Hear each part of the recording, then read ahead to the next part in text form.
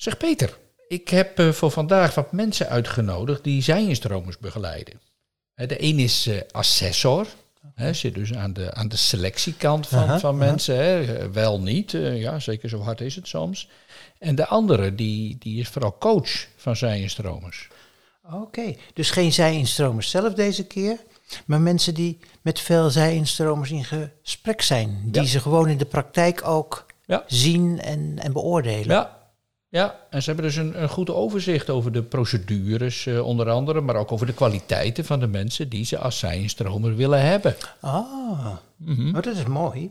Dus ze zitten aan de kant van de opleiding en aan de kant van de werkgever. Juist, ja. Zeker. Ik ben benieuwd wat zij van een zij-instromer verwachten. Je weet, ik ben projectleider voor leraar van buiten. Ja. En wij verzorgen de voorlichting en oriëntatie voor een groot deel van de Zuid-Hollandse VO-scholen en mbo-instellingen. Mm-hmm. Maar ik zit eigenlijk nooit aan die selectiekant. Ik probeer wel mensen bewust te maken van wat de markt vraagt. Maar ik ben benieuwd wat deze mensen nou voor profiel verwachten van een zij-instromer. Ja, ik ook. Ik geef die trainings in een lesgeven en dan gaat het natuurlijk ook over de match. Over de vraag, is het onderwijs iets voor mij? Dat is de belangrijke vraag. En ik heb wel een idee wat een goede kandidaat in huis zou moeten hebben. Zeker. Maar ik ben heel benieuwd en ik leg mijn oor graag te luisteren bij deze praktijkmensen.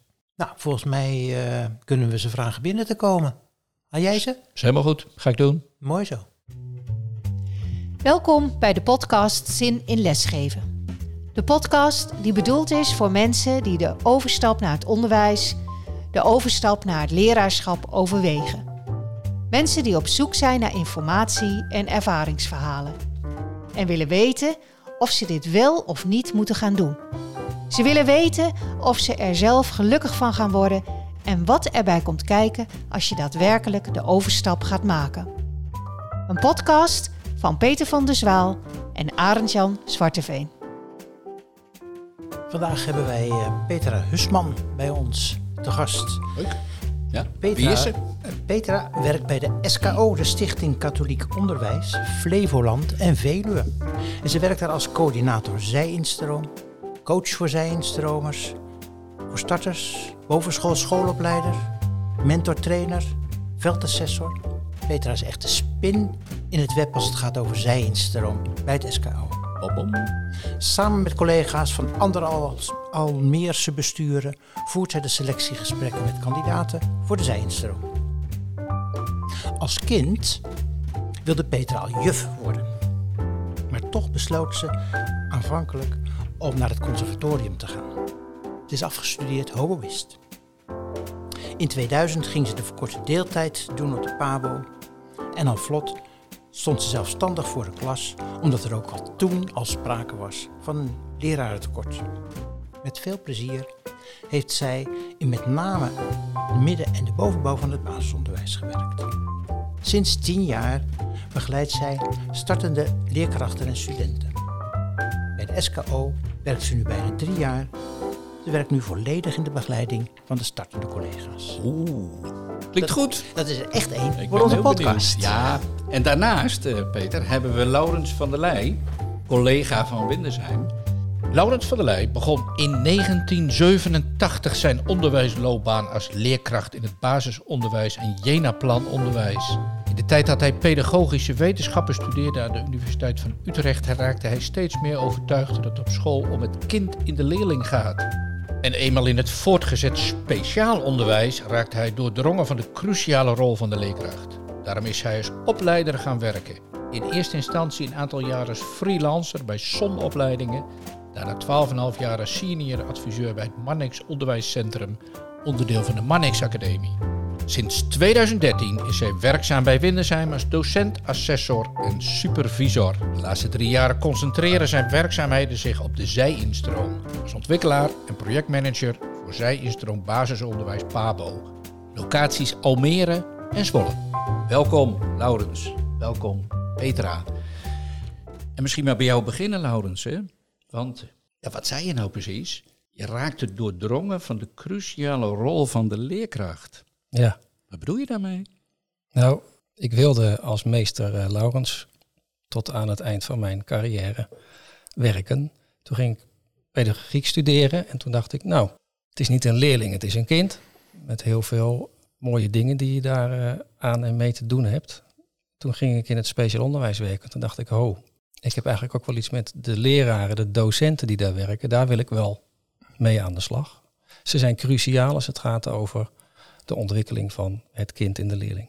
Ja. Toen heb ik dus gekozen om... Kijk, als je orthopedagogiek studeert, dan word je vooral opgeleid om met die leerling aan de slag. Ik vond de leraar interessanter. Vandaar dat ik toen als opleider aan de slag ben gegaan. Ja. Kun je nog iets zeggen over wat dan cruciaal is in die rol? Ja, je zegt in de ontwikkeling, maar de leraar is bepalend voor het slagen van deze leerling. Mm-hmm. Dus je hebt natuurlijk de kinderen met hun kenmerken en hun eigenschappen. Mm-hmm. Maar het is de leraar die ertoe doet als het gaat over het leren. Ja. Eruit halen wat erin zit. Ja. Welke kwaliteit moet iemand hebben om aan dat beeld te voldoen? Wat zoek je als je bijvoorbeeld als assessor daar zit of een les bekijkt? Wat maakt dat verschil nou?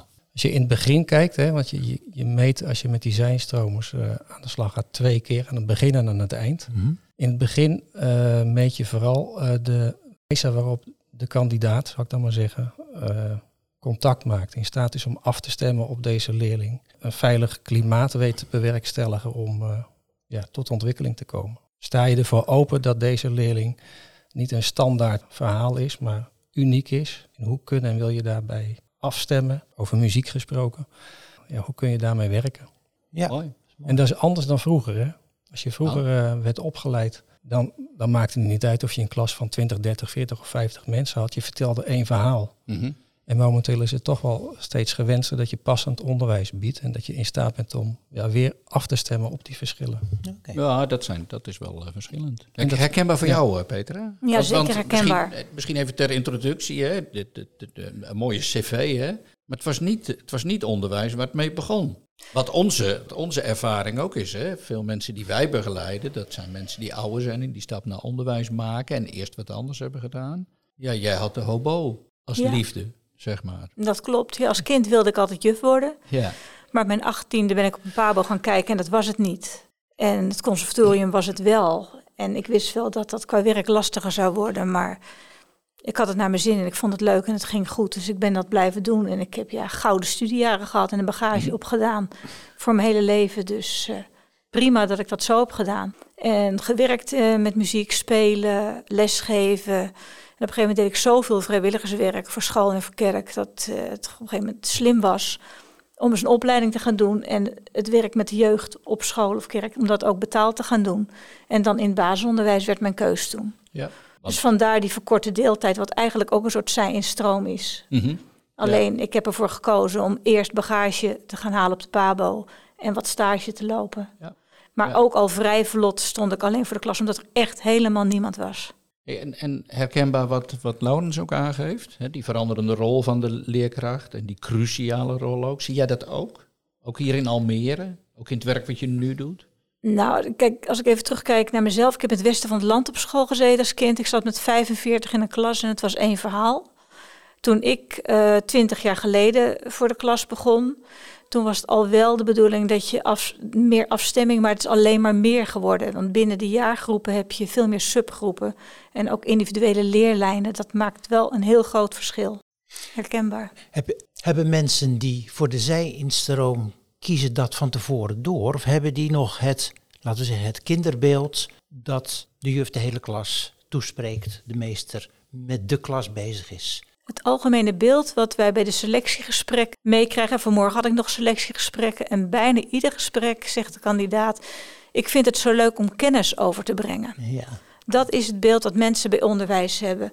Terwijl je moet echt eerst een goed klimaat in een groep hebben voordat je tot kennisoverdracht kan komen.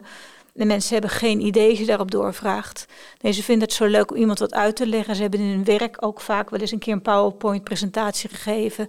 Of iemand is een keer de buurjongen is geholpen met een vak wat moeilijk was. En mensen denken dat dat onderwijs is. Dus, en zijn soms ook sinds hun eigen kindertijd niet meer in het basisonderwijs binnen geweest. Dus wij adviseren ook altijd, ga nog eens op een school kijken. Dat is nu met corona wat lastig. En toch zijn er nog genoeg scholen die op allerlei momenten de deuren open doen, zodat mensen kunnen komen kijken hoe ziet basisonderwijs of hoe kan het eruit zien in 2022. Want iedere school is natuurlijk weer anders, iedere groep is weer anders. Maar het is belangrijk voordat mensen het kiezen dat ze reëlere beelden hebben. Ja. En als ze dan beginnen, hoe zie je dan die ontwikkeling naar het actuele beeld van een docent die om weet te gaan, zoals Lourens zegt, met die grote verschillen die binnen groepen zijn, die weten dat zij het verschil maken voor elke leerling?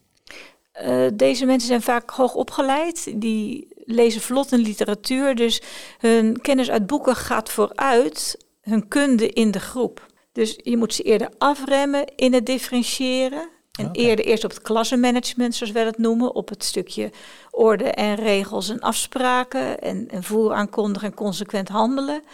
Dat mensen eerst daarop gaan zitten, want dan kunnen ze daarna wel die gedifferentieerde les gaan geven. Nou begon jij met te zeggen, Petra, van er komt veel mensen tegen die dan aan de poort kloppen, de onderwijspoort, die dan graag dat vak willen overdragen, dat werkwoord. Hè? Zit ook op zo'n positie, Lourens, hè?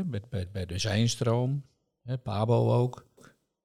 Is dat wat mensen vaak zeggen? Dat hun motief is? Ik ben eigenlijk even aan het nadenken over wat jij zegt. Ik zie dat wel en ik zie dat niet. Het ligt er een beetje aan welke achtergrond en opleiding de mensen hebben. We hebben er nu in Winderheim sinds 3 jaar 160 of zo. Dat zijn er heel veel. Ja. Er zijn een aantal mensen die al jarenlang juf of meester wilden worden. En die willen vaak graag ook goed overkomen in hun cv en geven dan ook aan dat ze kennis willen overdragen. Hebben soms een geromantiseerd beeld. Soms hebben ze zelf ook kinderen op school zelf. Of zijn ze oma of opa of weet ik wat. Er zijn ook mensen die bijvoorbeeld, dat is best wel goed Nederlands. Dat is best wel een grote groep. Dat zijn de mensen die hbo-pedagogiek hebben gestudeerd. Die wilden eigenlijk toen ze begonnen naar de pabo, maar waren bang dat ze de wiskat en niet zouden redden en zien op deze manier ook mogelijkheid om voor de klas, die groep zie ik ook. Doe even een heel klein intermezzo voor de luisteraars. Ja. Wiskat? De wiskat is de wiskunde en rekentoets die ze als voorwaardelijk moeten doen in hun geschiktheidsonderzoek. Ja. Die nu toch de mogelijkheid zien om wel juf of meester te worden. Ik kan me voorstellen dat je denkt dat je alleen maar klassikaal kennis overdraagt. Maar wat mij aan deze groep opvalt is dat er ook een groep mensen is die heel goed weten hoe het is om met individuele kinderen te werken. En die juist de slag moeten maken van ik naar wij. Van hoe is het dan om voor een hele groep... Zeker. Dat klopt, dat zie ik ook heel vaak. Ja. Ja hoor, die ik naar wij slag, die heb ik zelf ook moeten maken uit muziekonderwijs naar het basisonderwijs. Want ik liep ook de marathon in het begin, omdat ik ze allemaal individueel ging bedienen. En dat zie ik ook bij mensen die ik nu begeleid. Maar dat kennisoverdrachtstuk, lezen wij ook in de brief en in de selectie. Ja. Want ik zit natuurlijk bij de eerste zeef. Want de mensen die wij bij de selectiepoort hebben, die komen niet allemaal bij jullie terecht. Maar ik zie ze daarvoor wel. Dus je hebt vaak informatieavonden of gesprekken. En dan probeer ik ze dat ook wel duidelijk te maken. Van welk beeld heb je? Wat is de waarheid en wat is eigenlijk de werkelijkheid? Dus voordat ze bij dat filter komen bij Flevowijs, is het ook goed als je websites bezoekt. Als je niet alleen naar de luizenmoeder kijkt, maar als je ook andere dingen probeert te ontdekken voordat je die carrière switch maakt. Ja, maar misschien ook een goed moment om iets over Flevowijs te zeggen. Hè? Want dat noemen jullie. Wij komen hier natuurlijk niet voor niks. Hè? We zitten in Almere op de 9e verdieping van Winderheim. En er is hier een mooi project, Flevowijs. En er zit wat volgordelijkheid in. Hè? Want jij zegt eerst dan en dan dat. Begint het dan bij jou, Petra? Nee, het begint erbij dat mensen in Almere op de website van Flevoland heel veel informatie kunnen lezen over als je het onderwijs in wil. Flevowijs heeft onder andere een loketfunctie voor mensen die het onderwijs in willen. Ze kunnen daar met mensen contact hebben, ze kunnen veel lezen, ze kunnen filmpjes zien. Dus het kan een startpunt zijn als je denkt, ik wil het onderwijs in. Wij verwijzen mensen ook naar die website door van ga daar eens lezen, ga daar eens kijken. En dan? Ja, Flevowijs is een samenwerking van schoolbesturen in Flevoland. Mooi gekozen naam, Flevowijs. En Winderheim werkt er ook in die samenwerking mee. Alleen PO? Nee, ook VO. Ook VO, hè? Ja. En om ervoor te zorgen, onder andere, dat we het lerarentekort kunnen oplossen. Of meehelpen oplossen. En er zijn veel meer dingen daarover te zeggen. Maar in dit geval, in relatie tot dit gesprek, is Flevowijs heeft ook een subsidie gekregen, een landelijke subsidie. G5, Winderheim is een van de 5 grote steden van Nederland. Dus we hebben ook landelijk. We hebben ook een opdracht te vervullen. moeten 40 zij-instromers per jaar een werkplek kunnen bieden. Ja. En dan ben je zij-instromer. Dan ben je ergens aangesteld. Wat ik vanuit mijn ervaring altijd zie is dat de begeleiding van die mensen zo belangrijk is. Dat vind ik wel een leuk onderwerp om eens eventjes te verdiepen. Zeker. Nou weet ik dat jij, Petra, van die mensen begeleidt. Zou je eens wat op die begeleidingsbehoeften in kunnen gaan? Ik denk dat de kans van slagen van een zij-instroomtraject onder andere valt of staat met het al dan niet begeleiden van mensen. En dat is een coach die wekelijks lessen bekijkt, in het geval van mijn bestuur. En van veel besturen is dat zo. En die ook wekelijks gesprekken voert, maar ook op de werkvloer. Eigenlijk is het belangrijk als een zij-instromer op een school komt dat een team het concept zij-instroom omarmt. En dat ze weten, dit is een collega, maar het is iemand die alles nog moet leren. En die mag dat ook nog leren. Dus die wordt ook ontzien als het gaat om allerlei schoolse zaken en taken. Optimaal is als in de school iemand aan deze persoon gekoppeld wordt. Kan je een maatje noemen in de school. En diegene, daar kunnen alle vragen aan gesteld worden. In Almere, omdat wij bij de Grote Vijf horen, hebben wij de zachte landing. En als we dat kunnen organiseren qua personeel, want dat is wel een uitdaging, dan heeft iemand 3 maanden maximaal een zachte landing. En dan moet je voorstellen dat op dag 1 is het meekijken. En na 3 maanden is het volledig zelfstandig. Dus een soort versnelde stageperiode, waarin ik als coach ook al bij de mensen wekelijks kom en dingen zie. Maar waarin er eigenlijk 2 collega's samen in een lokaal zijn en samen opgaan in het traject van nog niks kunnen tot steeds meer kunnen en tot dan zelfstandigheid. En dat is een hele mooie manier dat we dat zo kunnen doen. Want daardoor hebben mensen veel meer kans van slagen. Want ik weet dat op heel veel plekken gewoon gezegd wordt, hier is je lokaal succes. Ja, dat is misdadig Zeker. In mijn ogen. Ja. Wat als ik daar wat bij mag leggen. Het is eigenlijk zij-instroom in het beroep is een bijzondere constructie. We hebben een groot tekort aan leraren. En kiezen dus te weinig jongens en meisjes op hun 18e jaar om naar de leraaropleiding te gaan. En dat is al jaren zo. Ja. Nu stromen er heel veel leraren uit. Of er gaan heel veel leraren na 5 jaar, denk ik, verkeerde gekozen. En dan krijg je deze noodmaatregel, zij-instroom in het beroep, waarbij mensen die een andere beroep hebben geleerd, zomaar betaald voor de klas kunnen. Dat is een bijzondere constructie. Carrière, switches, matchingsfase enzovoort. Wat best wel jammer is dat de minister toen de tweede, want hij heeft het in het begin van de 21ste eeuw ook gedaan, dat er niet is gezegd, na zoveel weken of maanden mag je als zij-instromer zelfstandig of betrekkelijk zelfstandig voor de klas. Die uitspraak wilde hij niet doen. We hebben de Kamerbrieven op nagelezen. Waardoor er dus diffusiteit, ik weet niet of het Nederlands is, maar waardoor er dus diffusiteit ontstaat. Flevowijs heeft de middelen gekregen, en of het dan ook qua handjes lukt, weet ik niet, om in 3 maanden er in ieder geval voor te zorgen dat deze mensen, zonder in huilen uit te barsten, na 3 maanden op een of andere manier zelfstandig een klas kunnen draaien. Dan zijn ze nog lang niet startbekwaam. Maar dan krijgen ze de begeleiding nog. Dat soms, ik merk ook dat in bepaalde overleggen die je dan landelijk voert, en die rol die ik dan heb, dat dan iedere keer die vraag is, maar zijn ze dan gelijk startbekwaam? Ja. Nee, na 2 jaar word je geassest op startbekwaam niveau. Ja. En je groeit 2 jaar naar dat niveau toe. Het is dus wel belangrijk dat als je aan het avontuur begint als bestuur en als school, dat je ook weet dat je daarin iets hebt te betekenen. Want je leert het vak van Zeker. En in de praktijk. En de PABO in dit geval heeft vooral een metende rol en een theorierol. Dus de studiecoach die je bij een deeltijdopleiding hebt of bij een voltijdopleiding, die is minder concreet aanwezig in het beoordelen. De kneepjes van het vak heb je van en in de praktijk. En dat is lastig als je al te weinig handjes voor de klas hebt. Nou, het is wel grappig dat je dat zegt, de kneepjes van het vak. Want wat mij opvalt, ik begeleid al een jaar of 10 studenten en startende collega's die wel met een reguliere PABO te maken hebben. Maar waar je bij een coaching vaak veel vragen stelt, heeft de zij-instromer ook gewoon behoefte aan dat ik heel veel kom brengen. Ik vertel heel veel. Ik model dingen voor, ik doe dingen voor, ik leg dingen uit. Ik ben zelf gewoon soms even de juf in het verhaal die hen uitlegt hoe ik het zou doen. Dus, want ze staan werkelijk, het is gewoon je buurman of buurvrouw die gewoon zegt, hier is een klas. En ze weten, de meest basale dingen weten ze niet. Hoe zou het ook kunnen? Exact. En daarom is het goed om inderdaad niet het puur te coachen, maar ook gewoon inderdaad hen dingen aan te leren, te vertellen, literatuurtips te geven. Natuurlijk doet de PABO dat ook. Maar soms zijn mensen zo enthousiast en zo voortvarend. Ze zeggen, kijk eens op je boekenlijst van de PABO, dat boek staat er vast op. En wij werken ook nauw samen met Winderheim en ook met de coaches van Winderheim. Mm-hmm. Dus ik hoor ook wat er gebeurt, ik weet ook wat er gebeurt. Ja. Maar je zei het net heel goed, hè? Dat je als schoolteam de zij-instromer omarmt. Ja. En de zij-instromer moet zich ook durven op te stellen als een kuikentje. Ik weet niet of je hebt gehoord, onze nieuwe minister Dijkstra of Dijkslag, die meneer, hooggeëerde meneer. Dijkgraaf, dank je. Robert.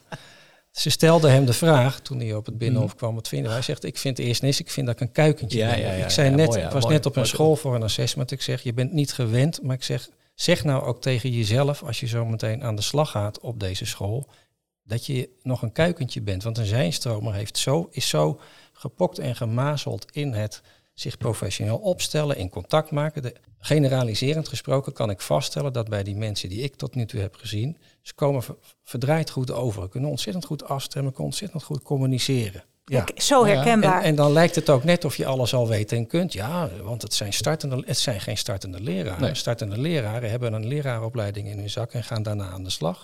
Ze moeten het allebei leren. Het is begeleiding moet. Ja, maar het is ook begeleiding die inderdaad zo is als wat Petra nu zegt. Die ook, dat je denkt, moet ik dat nu aan deze persoon? Ja, dat moet, want anders leert deze persoon niet om startbekwaam te worden. Ja. Je bent en docent en coach. Ja, en terwijl deze mensen qua reflectievermogen en qua motivatie misschien wel veel verder zijn dan je soms denkt. En daarom kunnen ze versnellen. Dus je assest ze vaak. Dus assessen wil zeggen, je meet, je probeert iets vast te stellen. Dat ze graag willen en dat ze iets willen uitleggen. Ik zou zeggen, dat is je geraaien. Maar ook dat je in staat bent om naast je werk 20 uur per week minimaal te besteden aan het leren van dat vak. En dan moet de praktijk daar ook op ingesteld zijn. Ja, en dat is een valkuil. En dat is een valkuil voor ons allen. Omdat, is dat wat je zegt? Hè? Omdat het toch zo is dat de nood zo hoog is, dat scholen er dan wat ik bij de mensen zie, dat de valkuil is dat ze voor die klas hun hele ziel en zaligheid in de voorbereiding van die lessen stoppen. Terwijl voorbereiding van de les ongelooflijk belangrijk, maar daar valt of staat de kwaliteit van je les mee. Maar ze moeten ook gewoon hun PABO-opleiding doen. Maar. Ja, dus ik zeg ook altijd, als ze het over Pinterest hebben, niet langer dan 10 minuten over één onderwerp. Want ik zeg, je verliest jezelf een hele avond Pinterest en je hebt veel meer te doen. Ja. En er zijn veel zinvollere bronnen. Nou, wat ik nou wel heel interessant vind, en wij hebben een hele pretentieuze titel aan deze podcast gegeven, een soort werktitel nog, Peter. Hè? Wie zijn de juisten, staat erboven. Jullie noemen wel een aantal eigenschappen van mensen die stap naar onderwijs aan het maken zijn. Hè, die ook al heel ver zijn bij jullie, hè, want die gaan al voor de klas en die zitten al in de opleiding. En die eigenschappen hebben iets te maken met dat je nog wat wil leren. Hè, dat je in die kuikentje noem je, dat je in die leerstand staat. Hè, want dat is van belang, hè, dat je ook die begeleiding ook graag wilt ontvangen dan. Hè, jij noemde al iets, Petra, over je motieven. Hè, die meer, jij zei dat ook, Lourens, die meer iets te maken hebben met de doelgroep dan met het vak wat je gaat overdragen. Nou, dat soort eigenschappen. Maar als je daar allebei nog eens even wat verder op inzoomt. Hè? Wie zijn nou eigenlijk de juiste? Wie zijn nou die mensen die het, wat jullie betreft, zouden moeten gaan doen? Mits ze goed begeleid worden en rustig en noem maar op en noem maar op. Voor de overheid zijn dat mensen met een bacheloropleiding. Als het gaat over zij-instroom. Nee, ik wil horen hoe Lourens er tegenaan kijkt. Mensen met een bacheloropleiding waarbij je dus mag verwachten dat ze een bepaald niveau hebben. En dat bepaalde niveau zegt iets over hun leervermogen. Die ook vanuit een onderzoekende houding zelf... daar hoef je geen zorgen te zeggen. Het komt allemaal. Even opnieuw. Dat zijn mensen die dus in staat zijn omdat ze een HBO-bachelorniveau eerder hebben aangetoond. Daar komen we nog wel. Ik denk dat we ook nog wel eens een keer moeten gaan hebben met elkaar in een ander gesprek over hoe dat met mbo'ers doen. Het gaat erom dat je een leervermogen hebt en dat je in staat bent om op een onderzoekende manier antwoord te vinden op vragen die nodig zijn voor jouw handelen in de praktijk. Ja. Die onderzoekende houding is cruciaal, omdat jij vanuit een andere carrière in een nieuwe beroepssetting aan de slag gaat direct met het werken op de werkvloer, waarbij je theorie krijgt aangeboden, waarin je een omgeving krijgt aangeboden waar op een bepaalde manier wordt lesgegeven. Dat is nogal wat. En dus flexibel zou ik willen zijn, in staat om te incasseren. Ik kijk even naar Petra. Heb jij nog andere dingen waarvan je zegt van nou, die vallen mij altijd op als ik met mijn intakegesprekken, met mijn kennismakingsgesprekken bezig ben? Wij vinden het belangrijk dat mensen wel idee hebben hoe het huidige basisonderwijs is. Ja. Dat ze weten waarvoor ze kiezen. Dat we vertrouwen hebben dat ze op een pedagogisch verantwoorde manier met kinderen kunnen omgaan. En wat wijst daarop? Nou, dat zie je bij het assessment. Okay. En dat kan je horen uit verhalen die ze vertellen. Mm-hmm. En uit ervaring. Het is fijn als iemand of in een stage of in vrijwilligerswerk ook al iets met groepen jeugd heeft gedaan. Mensen al gewerkt hebben met de doelgroep. Dat ze weten waar ze het over hebben. Ja. Dat vinden we heel belangrijk. Maar vanmorgen aan het eind van het gesprek zei de andere collega waar ik het selectiegesprek mee deed en ik tegen elkaar van, ja hoor, we zien het haar wel doen. En toen zei ik ook, ja hoor, ik zie er mijn kleinkind wel in de klas. Ik zou er wel als collega willen. Dat zijn dan van die laatste dingen die je dan zegt van, ja, hoe voelt het? En dan denk je, ja, zien wij haar dit doen? Ja, ze heeft reële beelden ervan. De thuissituatie is dusdanig dat het ook mogelijk is. Want dat is ook een hele belangrijke. Want het is een zwaar traject. Als de thuissituatie niet steunend is of het is financieel niet haalbaar. Dat zijn toch allemaal dingen die belangrijk zijn. En waar letten we nog meer op? Eens even denken hoor. Het niveau uiteraard. VOG staat er ook bij. Dat je dat uiteraard moet hebben. Ja. Maar die biografie, hè, wat daarin zit, dat is ook van belang dus. Daar kijk je dus ook naar, daar vraag je ook naar. Dat is wel degelijk van belang. Mm-hmm. Ja, want je ziet ook gewoon brieven die mensen komen waarschijnlijk via het UWV. En die hebben dan van alles gedaan. En een soort algemeen verhaal over onderwijs. En ze hebben niets met jeugd en ze hebben niets met onderwijs. Maar het zijn dan wel HBO-afgestudeerden, dus die komen dan wel op gesprek. Ja, dan pak ik hem even terug naar Lourens. Ze is wel HBO afgestudeerd, maar ze hebben niks met onderwijs. Kom jij die ook tegen? Jawel. Dus ik zou willen aan, je moet wel een missie hebben. Mm-hmm. De beste zijn-stromers vind ik mensen met een missie. Die echt wat te vertellen hebben. Die ook echt zelf daar ervaring mee hebben met zichzelf of met hun eigen kinderen, maar die ook de wereld willen veranderen. Je werkt aan de toekomst, hè? Je leidt niet op voor het onderwijs. Het is wel een persoonlijke smaak die ik nu heb. Maar de beste vind ik mensen die vanuit een heel diepe drijfveer. Ik had vanochtend, dat is dichtst in mijn geheugen, iemand die had zelf van alles meegemaakt met het eigen kind en wilde daarom, in dit geval zelfs een speciaal onderwijs aan de slag. Ik denk dat de juiste persoon is iemand die weet dat voor de klas staan wat anders is dan van 9 tot 5 in de ICT zitten. Dat weet zelfs Mere van Vroonhoven ons telkens te vertellen. Zeker. Het is van je tenen tot je kruin. Het verschil willen maken. Het verschil, maar ook het verschil echt kunnen zijn. Mm-hmm. En daar kijken we naar. Ja, en mensen willen met mensen werken, willen weg achter computers. Ja. Juristen willen gewoon weg uit de wereld van de geschillen. En willen gewoon inderdaad naar een positieve kant, naar bouwen aan mensen. Bouwen aan levens van kinderen kansen geven. En als ik dan kijk naar mijn baan, dat is voornamelijk coach. Ja, dat is ook zo'n positieve baan, want ik help de mensen groeien. Het is echt hartstikke leuk om mensen gewoon, natuurlijk gaat het met hobbels en bobbels. En in ieder traject zitten traantjes, want het zijn zware trajecten. Maar de grote lijn is dat mensen groeien. En dat is ook wat een leerkracht voor de klas doet. Je bent een mooie die laat zijn kinderen groeien. Ja, precies. Ja. Maar dat is anders. Dat realiseer je als je, kijk, ik zeg op een informatieavond, ga nou eens aan de andere kant staan. Je bent gewend om naar de klas van je kind te gaan of dat te horen. Maar dan zit je te luisteren hoe de meester of de juf dat zegt. Maar nu aan de andere kant, hoe voelt dat? Hoe voelt dat? En hoe is dat? Als je wordt een identificatiefiguur. Mm-hmm. Dus ze willen heel graag weten wat jij ervan vindt en hoe je in de wereld staat. Dat is een geweldig gevoel. En als je dan denkt, ik ga ze alleen even uitleggen wat het verschil is tussen klinkers en medeklinkers. Dat werkt niet meer zo. Dat werkte trouwens nooit zo. Het gaat mij om die missie. En dat vind ik de besten.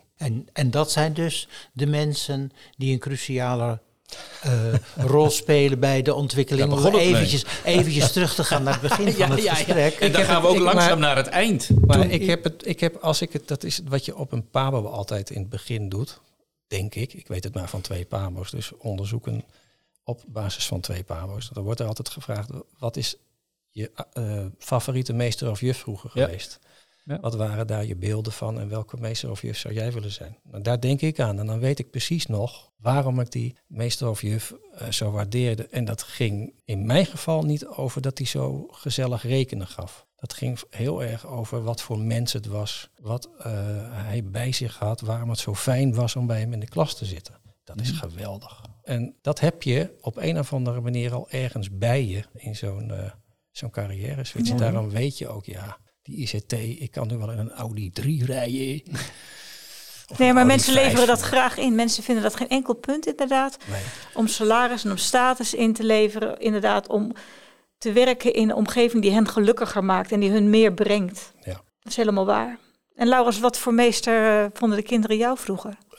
Een grappige meester. Hij is wel eens boos, maar dat duurt nooit lang. Ze wisten waarom. Maar ze wisten ook heel erg wat mijn lontje was. Oké. Want het gaat er ook over dat je jezelf kenbaar maakt. Dus sommige dingen vond ik heel erg belangrijk. En dan gingen ze ook wel in mee. En dat was wel in de oudere klasse, was wel in groep 7, 8. Maar dat was wel hetgeen wat ik nu ook in het werk, wat ik nu doe, nog wel eens mis. Je bent in de klasse, voor de klas, totaal aanwezig. En dat is het mooiste. Dat is nu niet meer zo. Nou, in het werk wat ik nu doe, natuurlijk ook, want we hebben geweldig op Winderheim. Alleen de rol die ik daar had, dat is nog steeds wel vond ik wel een mooie periode in mijn carrière. Mooi. Ik denk dat we langzamerhand naar een afronding van podcast gaan. En Gaan we doen. Ik wil eigenlijk nog 1 slotvraag stellen. En dat is, wat is jouw eigen missie? Die van Lourens weten we ondertussen. Petra. Ieder kind gun ik gewoon een goede meester of juf. Oké. Zodat ze gewoon op een prettige manier kwalitatief goed onderwijs krijgen op hun niveau. En dat is aardig ambitieus, dat weet ik. Maar dat mag ook en dat moet ook. Ik denk dat kinderen dat verdienen. Mooi zo. Ja, prachtig. Lourens, kan je er nog een laatste aan toevoegen? Ik sluit me helemaal aan bij wat jij zegt. We hebben voor de toekomst en de zaken die daar op ons te wachten staan. De leerlingen in de klas, de kinderen in de klas zijn onze toekomst. En we moeten mensen hebben die dat eruit kunnen halen. Om de problemen van morgen op te lossen. Mooi. Fantastisch hoor. Ja. Petra, hartelijk dank. Lourens, hartelijk dank. Alsjeblieft. Graag komt- gedaan. Dit was de podcast Zin in lesgeven van Peter van der Zwaal en Arend Jan Zwarteveen. Dank voor het luisteren en tot de volgende keer.